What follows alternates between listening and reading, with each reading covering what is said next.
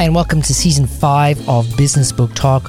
Hope you're going to enjoy this new season. I'm really excited about it. I'm sure you will really enjoy some of the books that we have planned. So let's get on with the show. Hey everybody, it's Bob again, and I've got Shine. Stand out, get noticed, be brilliant, communicate your way to a brighter career. And I've got Jerry Lewis on the line. Jerry, thanks for joining us. Bob, great to be here with you.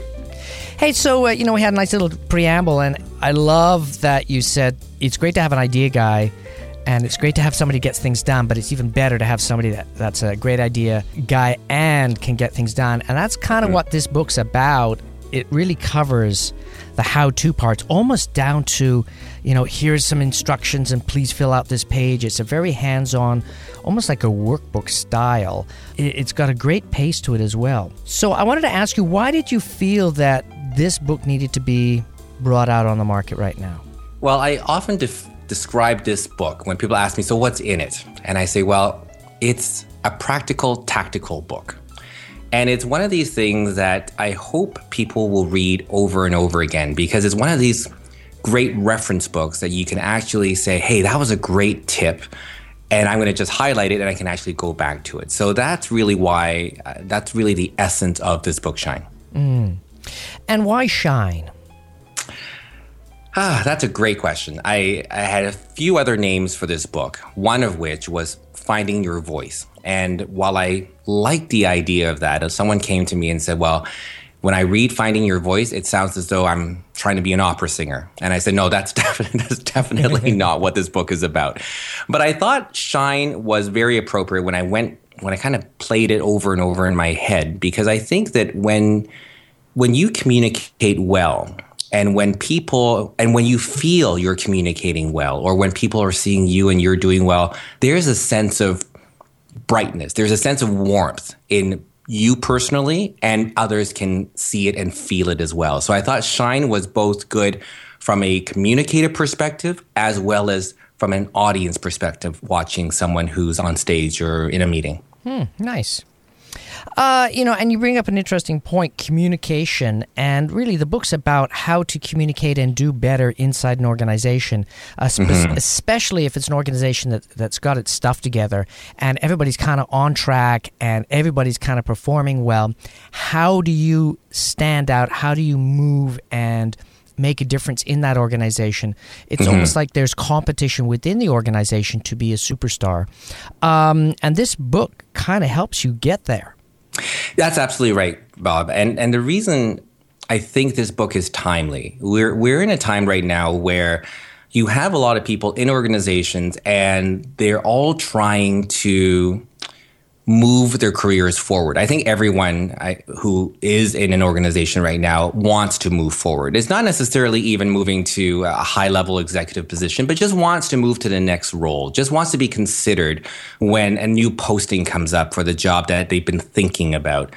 And it's very difficult when you have so many people competing for the same thing. And I find that having worked with a lot of organizations in their HR groups, very often it is people get moved or noticed when it's usually someone who knows them or someone who's been in contact with them. So the ability to stand out to someone at a certain point in your career plays a huge role in your ability to move on in an organization. Certainly beyond just the HR and the posting and the process of an organization. But I think that when you can stand up to someone who could be a mentor or someone who's more senior than you, it's usually them who'll say, hey, have you thought about Bob for this role? Because I saw Bob the other day and he just did an amazing job with that project. That's usually how it happens. So how do you get more of that happening? And that's what this book is about. How do you stand out? How do you actually get noticed by people? Yeah, it reminds me a lot of when you're trying to actually get a job as well. All those things you bring to bear, building up relationships, learning how to communicate with people, how to get your core values across. I think a lot of people, once they get the job, they forget all that stuff. Right. And, one of the hardest full-time jobs there is getting a job. And then once you've gone through that gauntlet and you're there and you're sitting in your desk and you're meeting a couple of people, you kind of put all that stuff, that amazing sales and all the promises that you made, to the side and get down to micro thinking. What do I have to get done now? And you get stuck in the forest, and you're unable to step away from your desk and away from the people you know, and then away from your department and say, what's the big picture here? That's right. And I think in most cases, you're absolutely right. When you get into a job, you are then focused on projects. You're focused on tasks and outcomes that lead to your performance appraisal, right? Because that's what everyone works towards, is to get a good performance appraisal. What I'm hearing a lot now is there is so much emphasis on professional development plans by employees, meaning that while performance appraisals are important, what organizations are trying to do is to get employees to think, all right, how are you going to develop yourself? And that's where I think a lot of employees have difficulty is, well, I don't really know how I need to develop myself. Well, this book kind of takes you through some of the areas in communication or soft skills that we often forget when we get back into the career track, and we tend to put that as an aside. And what this book tries to do is to say, you know what? It's about becoming better every day as a communicator. It's not about becoming the best communicator, but it's the ability to become better, because I really believe that it's about better that leads to breakthroughs. You've got some key points in your book, and I'm going to be using these as my crib notes because they're just so great. Thank you. I'm very curious about what are the 4 sins of meetings? I think we probably have all witnessed the sins of meetings, and the biggest one, I think, is when we hold a meeting or when we ask to set up meetings, we usually becomes very routine. And so we then say, okay, let's set a meeting every Tuesday. So what happens is every Tuesday you gather the group of people together, and it becomes sort of almost mechanical. The ideas of great meetings is meetings are supposed to move forward something. Mm-hmm. If something doesn't progress by the end of that meeting, I consider it a wasted meeting. And the progression doesn't have to be a finished job or anything major, but it needs to move something forward. So to me, the biggest sin is not having a clear objective of what that meeting is supposed to do. So that's one of the big ones. I also talk about wastefulness of meetings in the sense that sometimes we just meet for the sake of meeting. I've been in organizations where I can count daily the number of meetings that take place, and they usually happen around this coffee area on the second floor of this building. And it's amazing. That coffee shop must do so well because there are so many meetings going on at that time. And I think wastefulness is one of the things that we just become used to say, let's meet on something, and just for the sake of getting together. So that's definitely another sin as well. Third one is very much about having the right people at the meetings, because that's usually where the disengagement could come in. If you have the wrong people at the meeting, or you have too many people at the meeting, that can be a real deterrent to progress as well. I think we fall into this trap sometimes when we think about having people attend a meeting, that the more the merrier, or the more ideas will generate. And while that works for some meetings, like brainstorming, for example, it doesn't necessarily work the same way for other meetings where a decision needs to be made. And that usually is another real key sin in meetings. For me, when I was doing lots and lots and lots of meetings, I would say about 80% of my day was taken up with meetings. I was getting so frustrated because there was no agendas and things like that. Right. And I just started taking over the meetings, and I got some pushback on that. How do you introduce these ideas to a meeting where you're in a meeting, it was a wasteful meeting? Do you pull a person to put the meeting aside and say, hey, dude, if you want me to come to your next meeting, have an agenda, do this, this, or this, or you're wasting my time? Can you be that aggressive about it, or do you kind of have to finesse it a little bit? I think certainly you want to get noticed, but in the right way. Let's put it that way. And I think it is finessing. I think if you're leading a meeting, I think the 4 sins of meetings is something everyone should read. If you're attending a meeting and you feel like, oh boy, here we go again, I do think there are subtle things you can do. I think you can always, without pointing the finger or holding anyone necessarily accountable, you can say something like, I think we're here to talk about the decision on the tagline for this conference. So let's kind of focus on that. So you're in a way, in a very sort of from a back end support, leading people towards the objective of the meeting, because I'm pretty sure people who are in that meeting know what the meeting is supposed to be about. And then when it gets offside, it's just a way of saying, what about we focus on this because we really want to get that done today. Mm-hmm. So I think that's a nice way of doing it without saying, hey, you know what, this was wasteful. It's funny, you know, Bob, because the reason why I wrote this book is in the last, I would say probably easily the last 5 years, people have been coming up to me saying, Jerry, that was a great meeting. Thanks for holding that meeting. And I would say, thank you. Thank you very much. That's really good. That's really good comment. And then people always coming up to say after a presentation, that was probably one of the best presentations. I wish you were here for more presentations. And when we talked about change, I have people come up to me to say, Jerry, how come when you talk about change, we all get it? How come you're able to do that? So at first, I kind of started dismissing all of that as just really nice compliments, like, thank you for sharing that with me. But then I began wondering, well, what is it that I'm doing that's making these people say what they're saying? And that's where I would call my deconstruction began to happen. And I'm a big deconstructor in the way that I like to know why things work and why things are not working. So when someone says to me, your meetings are great, your presentations are powerful, you lead change so effectively, I began deconstructing it. And that is the genesis of this book, is really breaking down what are the actual steps to make this happen. And that's why I keep calling it practical tactical. Let's talk a little bit about your engaging techniques. Now, you got 8 here. We don't have to cover them all, but I would say, well, you know, for you, and it goes back to what I was talking about earlier, when you're outside of a company or you're doing marketing or sales, that is a huge part of your job, is to go out there and be more social, to make new connections and then build a relationship. Right. And in the workplace, that is a really good strategy too. So is that the type of engagement you're talking about here? Whether it's for business, for work, for colleagues, everything is about relationship. All organizations, economies work with relationships. So every person you meet, whether it's 5 minutes, half an hour, a day, a week, it's all about relationships. And when we talk about relationships and relationships that work, it's about trust. If I trust you, we're going to have a great conversation. If I, for some reason, get an odd feeling about you, or you've done something that made me not trust you, nothing is really going to work very well. So the 8 engagement techniques is not about getting people to like you necessarily, but it is about building trust. And it's about building and showing who you are genuinely. So who's the authentic person inside? And that's what the 8 engagement techniques are about. You know, you brought up a really good word there, authentic. With your engagement.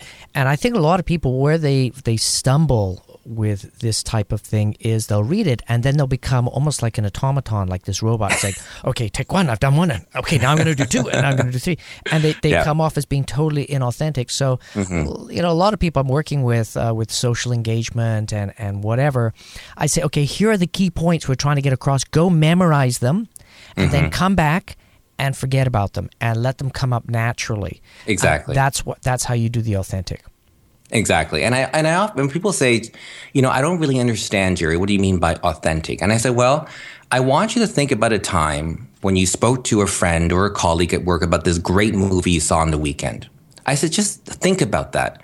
I said, did you have to think how you were going to set up the conversation? Did you have to think how you were going to emphasize some of the words that you saw, you know, that you heard in the movie, or a phrase or a song or a scene? No, that was just naturally you coming out your natural way. Authenticity is about just being comfortable with your voice, being comfortable with who you are and your normal cadence. That's what it's all about. And it's also about the passion too. Like I do another podcast about great TV shows. And everybody. Oh, I'd love that one. I want to be on that one too. I'll bring you on a panel for sure. But it's all about the passion.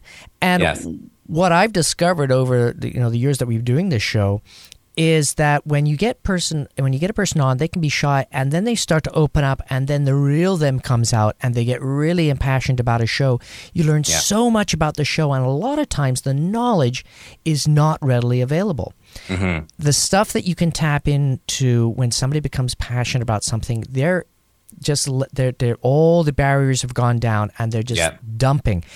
And I think what happens a lot of times in a work environment, people are holding back, and they've kind of got this safety wall. Yes. I better not say that. I don't want to be politically incorrect, or I better not say this because I might be telling something to somebody I shouldn't be saying. Instead of somebody that's just like, hey, this is how I feel. This is what I'm passionate about. And sure, if you overstep and you can't go nuts about it. But you also have to approach people and say, hey, I hope I'm not being too open. Because some people are uncomfortable. You're absolutely right. You know what? It's funny you say that, because last week I was talking about this book to a small group of people, and we were talking about meetings. And they shared with me that the toughest part about meetings was the fact that other people in the room who were more senior to them, that they felt like they couldn't actually say what was really on their mind. And I felt sad when they told me that, because I thought, you know what? As a leader myself, as a manager of people, as anyone who has worked with other colleagues, I value what people say. And you know what? You're right. You don't want to come across the wrong way. But when you set it up as, hey, you know what? I have this crazy idea I want to share with you. What do you guys think about it? Am I being offside if I say this? That couches the whole phrase much better. And I think that that's really what we want to get out, is more people to be able to share authentically what they're thinking inside. What about people types? Because I can think that can be a major stumbling block. Not everybody is the same as you, and so we tend to be a little on the gregarious side, very effervescent and like to use fancy words. Yeah. Whereas people that are more analytical, they like to study it, absorb it, think about it, and then make a point. Mm-hmm. And I'm really very conscious about that, because I can steamroll people, and I'll be doing a conversation, then I'll stop and I won't say anything, but I'll just look at the person saying, okay, this is me giving you time to say something, and it's me screaming inside my head going, say something, say something. Yeah. But for them, they're probably panicking a little bit. It's like, oh. Yeah, I think, you know what, it's such an interesting point you bring up about that, because when I finished writing this book, someone asked me, well, what about people who are introverted? People who really don't want to stand out, and people who really don't want to get noticed. And I thought about that. And this book, first of all, is more than just a book. I really see this book as a movement. I really believe that whether you're shy, introverted, or gregarious like we are, it's about becoming better. I think everyone can strive for better. And at whatever level you're at, you can always be better. So if you're an introvert and you're really shy and you want to, but you don't really know how, it's about becoming that 1 or 2 degree better.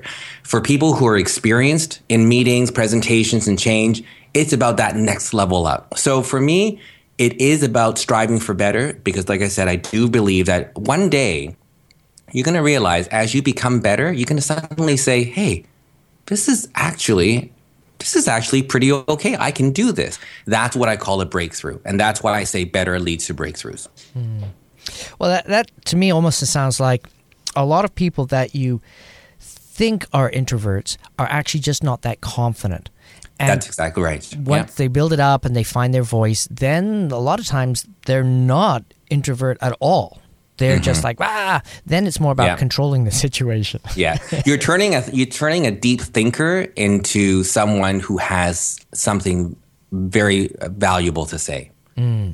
Well, and I think deep thinkers are great people to have, because it's an anchoring point in a meeting. I mean, it's almost like you want to give them the role of like, I don't need you to speak during the whole meeting, but I'd really love it at the end of the last 3 to 5 minutes of the meeting if you could give us a review or a recap. And then they can spend the whole meeting thinking about the meeting, think about the recap, and then say, oh, and then Bill here, he's going to do a recap for us. Bill, what did you get out of the meeting? And then they come out with these perfect. Amazing. But the things they come up with are amazing. It's like, oh my God, that was probably the most salient point for the whole meeting. I better write that down. And you know what? And probably that individual is probably one of the best listeners in that group. And that's a huge part of engagement as well, is to be able to be a great listener. And unfortunately, I am one for sure, a culprit of sometimes very poor listening because I'm already thinking about the next thing I want to say. So that's a very important part, to have deep thinkers in those meetings for them to be able to recap for you. I think that's powerful. Well, that reminds me a lot of some of the best presenters that I've been to, especially if it's workshop driven. And they'll come up and say, hey, how's everybody going? This is what I'm going to try and accomplish today. And these are the 5 topics that I'm going to touch on over the next hour. I'm going to talk about this. I'm going to talk about this. I'm going to talk about. And then at the end of the meeting, they go back and say, do you think we covered this, guys? Have I missed anything in that? And they actually go back to those 5 topics. And if everybody agrees, then it's a great. Thank you very much. And they close it off. It's just the ability to revisit and control the situation where people have the opportunity to step and say, well, I wasn't 100% sure about this, I wasn't 100% sure about that, and give a chance for people to reiterate. Well, I think that what you're sharing too is that these are all great tactics. These are things that you can say, you know what you just shared with me, Bob, I'm going to say, hey, as you were telling me that, I'm thinking that is a really good way to do it. I've done here are the things we're going to talk about, and I do a recap at the end. But what about asking the same question? Do you think, as an audience member, do you think we've covered these 5? And which areas do you think we should have gone deeper into? And I think that's a really great way to engage your audience at the very end, and it also serves as a great recap for them as well. Actually, there's an amazing meetup group in town. It's run by Roger Killen, and what he does at the end of the meeting, and he's a master at running meetings, so not everybody should be on this level, but he basically says like, hey, thanks, Bob, for speaking with the group, and now we'd like to give you a gift. We're going to go out there and we're going to ask the group what they liked about and where you could improve. And he actually asked that we need a critique. And if it's all positive stuff, there must be something that Bob can improve on. Because if it's all positive stuff, how can I improve? And you get some stuff, well, I thought you spoke too fast, or I was a little confused about this particular topic, or you talked too much about something else. And it really helps the speaker saying, wow, this is great info. I am going to tweak my PowerPoint. Yeah. That is great. These are the tips. And I think what I would love for Shine to be able to do at some point is to create almost a community of individual people who are working on their Shine to share some of these tips as well. I think that's going to be very powerful because, like I said, it's a movement. For me, it's what I want out of this book is that everyone says, you know what? I actually can be better. And this is how I do it. Now, I wanted to ask you, for somebody that gets the book, how should they tackle it? Should they read it cover to cover, or is it something as I need to know about communication skills and jump right into that section? It's funny. The book is separated into 5 parts. It's on meetings, presentations, leading people through change, building relationships, and of course, the 5th part is what I call the inside voice, the voice that's in your head that's keeping you from becoming better when everyone else is your champion. You're your worst enemy in that respect. These are what I call the 5 proof points of communication where you do have the ability to either stand out or get drowned out in the noise. So how they would approach this book, number of ways.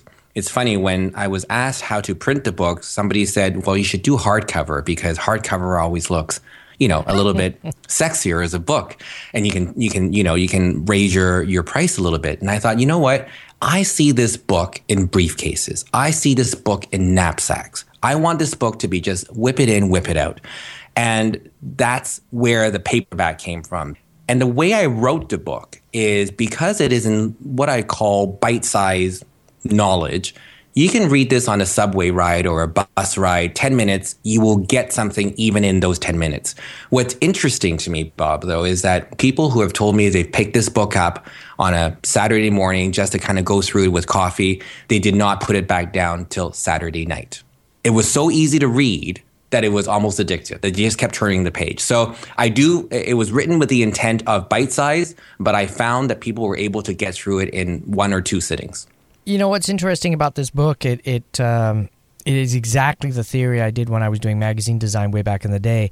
And I'd have these arguments with the writers, and they say, yeah, here's a 1,800-word piece. I said, great. Break it down into small chunks. We have to be able to break out sections of it, or nobody's going to read it.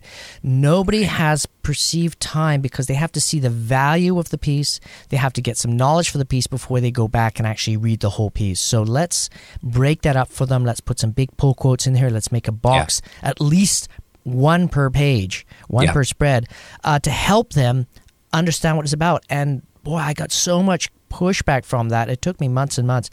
But eventually it became a pattern, and they were realizing that they were getting very much more focused responses, like not like, oh, I like your story. It's like, no, I like this part of your story. So it really proved that people were actually reading the pull-out boxes. Exactly. And I think it's, for me, I'm a big believer, and I'm sure you as well, as into audience engagement, whether it's a live presentation, a meeting. I want people engaged. And I wrote the book with that same thought in mind. I want you to be able to flip the page and have a few things to kind of focus on. And you think about some of the magazine covers you see on a magazine stand. That's really what we're drawn to. What are the things that kind of pop out for me? Is it a stat? Is it a poll? Is it a picture? What is it? And I try to bring that into the book as well. Let's talk a little bit about the 5 sections. Why those particular sections? Those 5 were the 5 that jumped to me. So meetings, presentations, leading change, relationships, and the inside voice were the 5 things that I personally went through going through my career, and having worked in over 40 countries. These are the things that stand out for me when people are doing meetings and so on. So that's the reason why there's 5. And I'm sure if I really thought about it some more, there could be 6 and 7. But these are the 5 proof points that I really believe that someone at the end of, whether it's your meeting or presentation, could actually say, hey, that was really good. And that's what these 5 came from, is people who could actually say at the end, that was a really good meeting, presentation. I understand this change. I'm with you. I bought in, and so on and so on. So that's why I chose the 5. Now, out of those 5, which ones should if somebody just wants to glance at the book, they're at the bookstore, what section do you think they should read that you think will be most relevant to them? And I know that's an impossible question to answer, but if you were, given that choice, and a buddy goes up to you and say, geez, dude, which one should I read first? Right. What would you recommend? I would definitely say presentations. I think everyone wants to be that amazing presenter that they saw once or twice in their past. And I think that people are often most intimidated when it comes to their own presentation style. They're nervous, they're anxious, and this section on presentations really takes you through it's not about how do you structure your presentation, but it's what should you think through and how do you mentally prepare yourself for success each time. And so I think that that's probably going to be the most rewarding and most interesting chapter for them. Now, when you were putting this book together, for you, what was the aha moment? When did something that you already knew about totally crystallize for you? I think the aha moment came as I was writing it, and I did not realize how much of what I was writing were actually tactical. I didn't think I had that many tactics in my head, nor did I practice them. It's a very unconscious competence that I had. And as I was writing them down, I thought, wow, here are 8 steps to a great conference call. I didn't know there were 8 steps, and I didn't. But and I don't mentally practice those 8 steps. I actually just do them. So for me, the aha was that, and I said earlier, I'm a big deconstructor. I believe that anything that seems impossible can be broken down into things that are very possible. And that's what the aha moment was for me. Interesting. I love the use of tactical because it goes really well with strategic. For you, what is the difference between, and obviously there is a difference, but, looking at your book, what is the difference between a strategic approach and a tactical approach? A strategic approach to communication to me, is a much bigger picture. And I think that there's a lot of great books out there on thinking strategically about you as a communicator and what audiences are thinking. For me, tactics is about what I can do immediately to improve myself. Strategic gives me a bigger, longer term vision of how I actually go from A to B. But my book is about going from A.1 to A.2. And that's, to me, is the difference between tactical and strategy.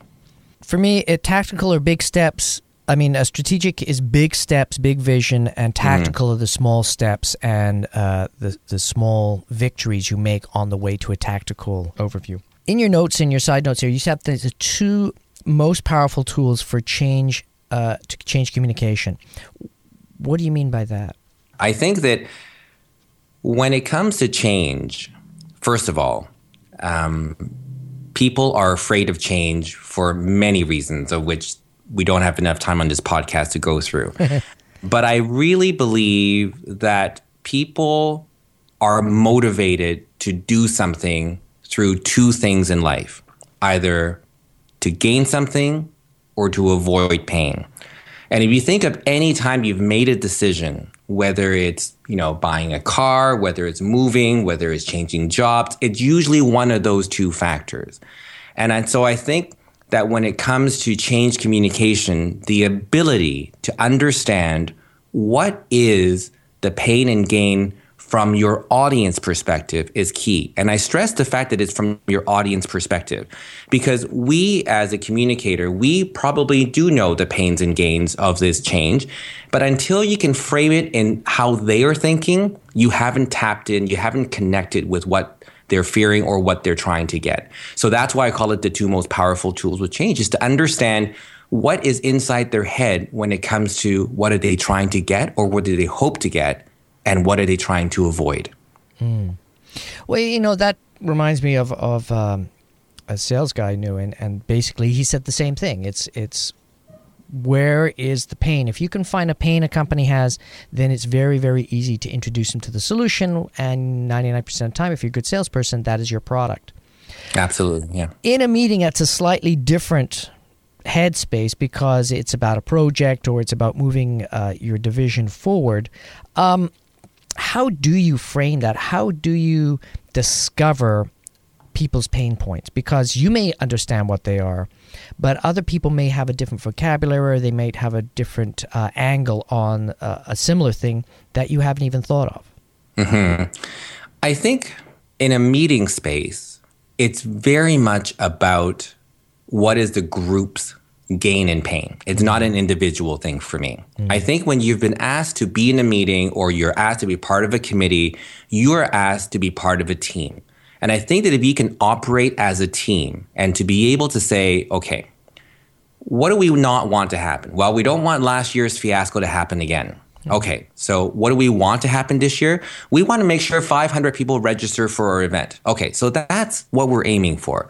And I think that by having that sort of collective approach to gain and pain, you move everyone along the way. And I think the success of that type of mentality is to help everyone in that meeting feel like they're also contributing to that gain and pain, because then they don't feel like they're just sitting there and not being heard. So if you're leading a meeting such as that, pain and gain is about the bigger picture, and try to get everyone to feel as though they're contributing. You've got to hear steps for great conference calls. And boy, for me, that has got to be my Achilles heel. And I mean, I do podcasts and whatever. My biggest gripe with conference calls is the technology is just not there yet. It's so confusing. Yeah. So what's the biggest tip you can give people for improving their conference calls? And I chuckle with you when you talk about the technology is not there. And you know what? I'm one of these people to say that when technology is great, the world is great. When technology fails you, everything goes downhill. So technology is one of these things you can prepare for and you can plan, but you cannot control. Things will happen. So I think that in terms of what is the best tip for people on conference calls is probably that you want to try to bring everyone who's remote somehow into the room. So whatever you can do to make them feel as though they're right there with you, you're going to get that engagement. And that's the success of a conference call, is when people are engaged and they're actually focused on what's being talked about. Technology aside, when it's working, it's going to be great. When it's not, you need to have a fallback plan like email or whatever the case may be, or dial back and all that sort of stuff. But I think that if you can create an environment where people feel like they're in the room, so that could mean when you're starting a call, making sure you do a quick roll call of everyone who's in there.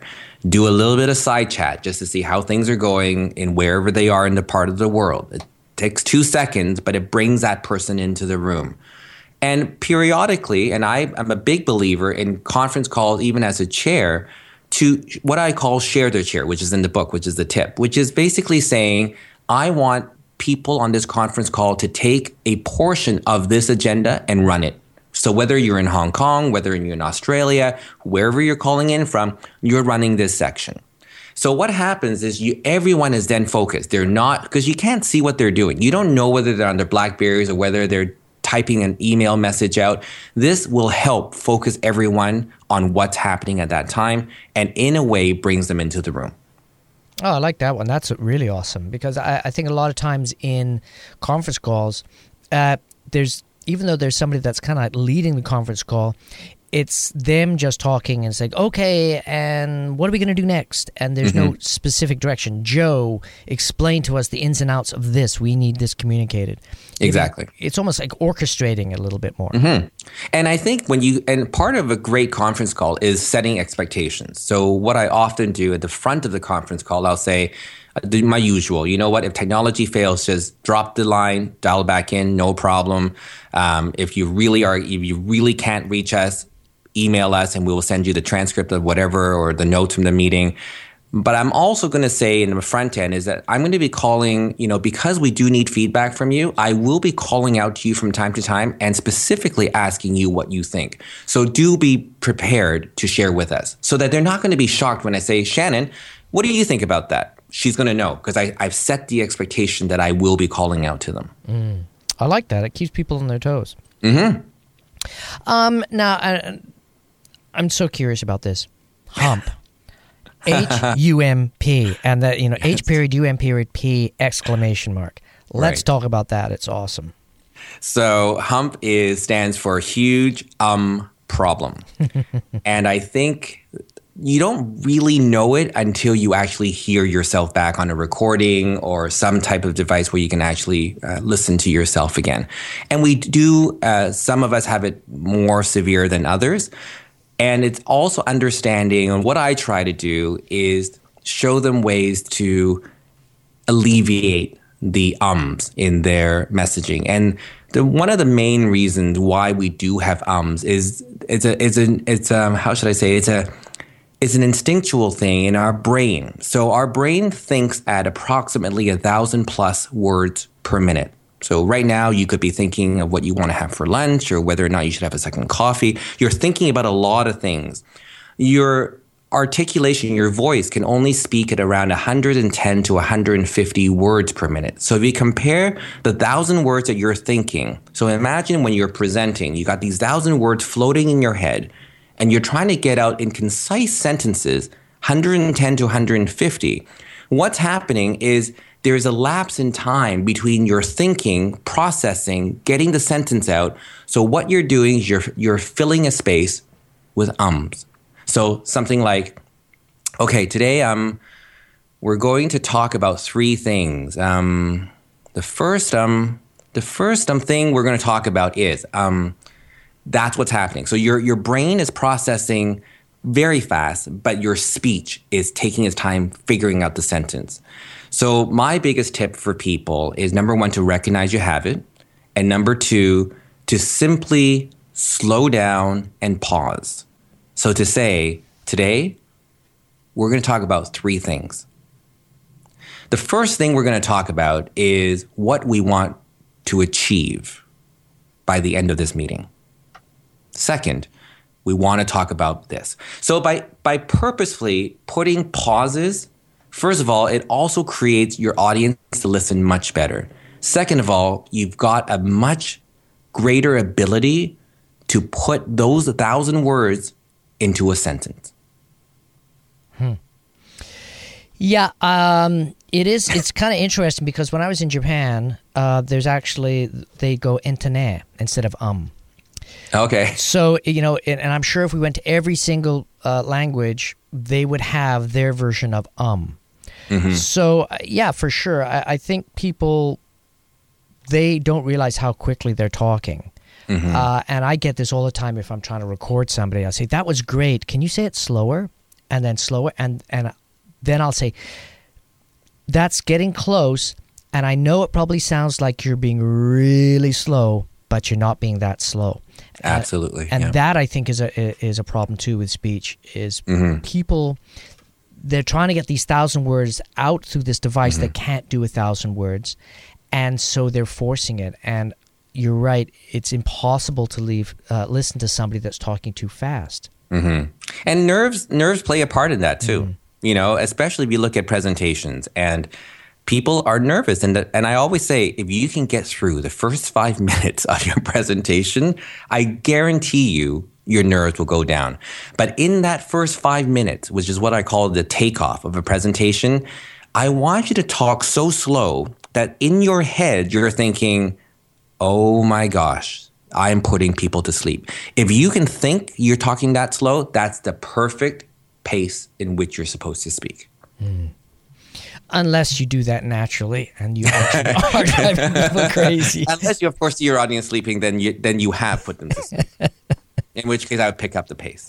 Yeah, my biggest tip for presentations is to actually get up and move, because when you're in a presentation situation in front of people, it's fight or flight. You've gone down to that. So if you're physically moving, the flight part's being taken care of, even though it's over like a foot or two. But the brain says, oh, okay, we're moving, so we don't have to worry about that. Now we can worry about the fright part and get over that part too. And that's all about breathing. Yes. Yeah. And I think moving is a great thing to do. And I talk about it in my book. It's called the section called Step Away from the Lectern. And, how many people have we seen, whether it's behind a lectern, and we're used to it, unfortunately. We're used to seeing it as an audience member. But if you think about great presentations, it's usually anyone has not hiding behind a lectern. It's someone who's out. And because authenticity is about nonverbal as well as it is verbal. So if I can see you move and you're comfortable, that creates that authenticity with me as well. So moving is a huge part, Bob. I agree. Now, for our listening audience, can you share with us one tip that can help them shine later today? Okay. I think the one tip to shine, I'm going to give a mental tip and then a practical tip if I could. Sure. I think the mental tip is about believing that you can be better at anything that we've talked about today. That it's not about becoming the best, it's about better. And I think that if you strive to be better, that's going to happen. The actual tip I would give is to simply be more conscious of your pace. When you talk today on the phone with someone or you're holding a meeting, watch the pace, slow it down, and you will find that people pay more attention to you than they normally have. Very good. I've been talking with Jerry Lewis today. Stand out, get noticed, be brilliant, shine. Communicate your way to a brighter career. And boy, this book is chock full of amazing things that you can do. Tactical and also strategic as well, but I would say 99.9% tactical. So definitely a hands-on, get it done book. Thanks for being on the show, Jerry. Bob, it was great chatting with you. I hope to do it again soon. Hey, I hope you enjoyed that show, and do me a favor and tweet about it. Follow us on Facebook if you haven't done that already. We really appreciate it. See you next week.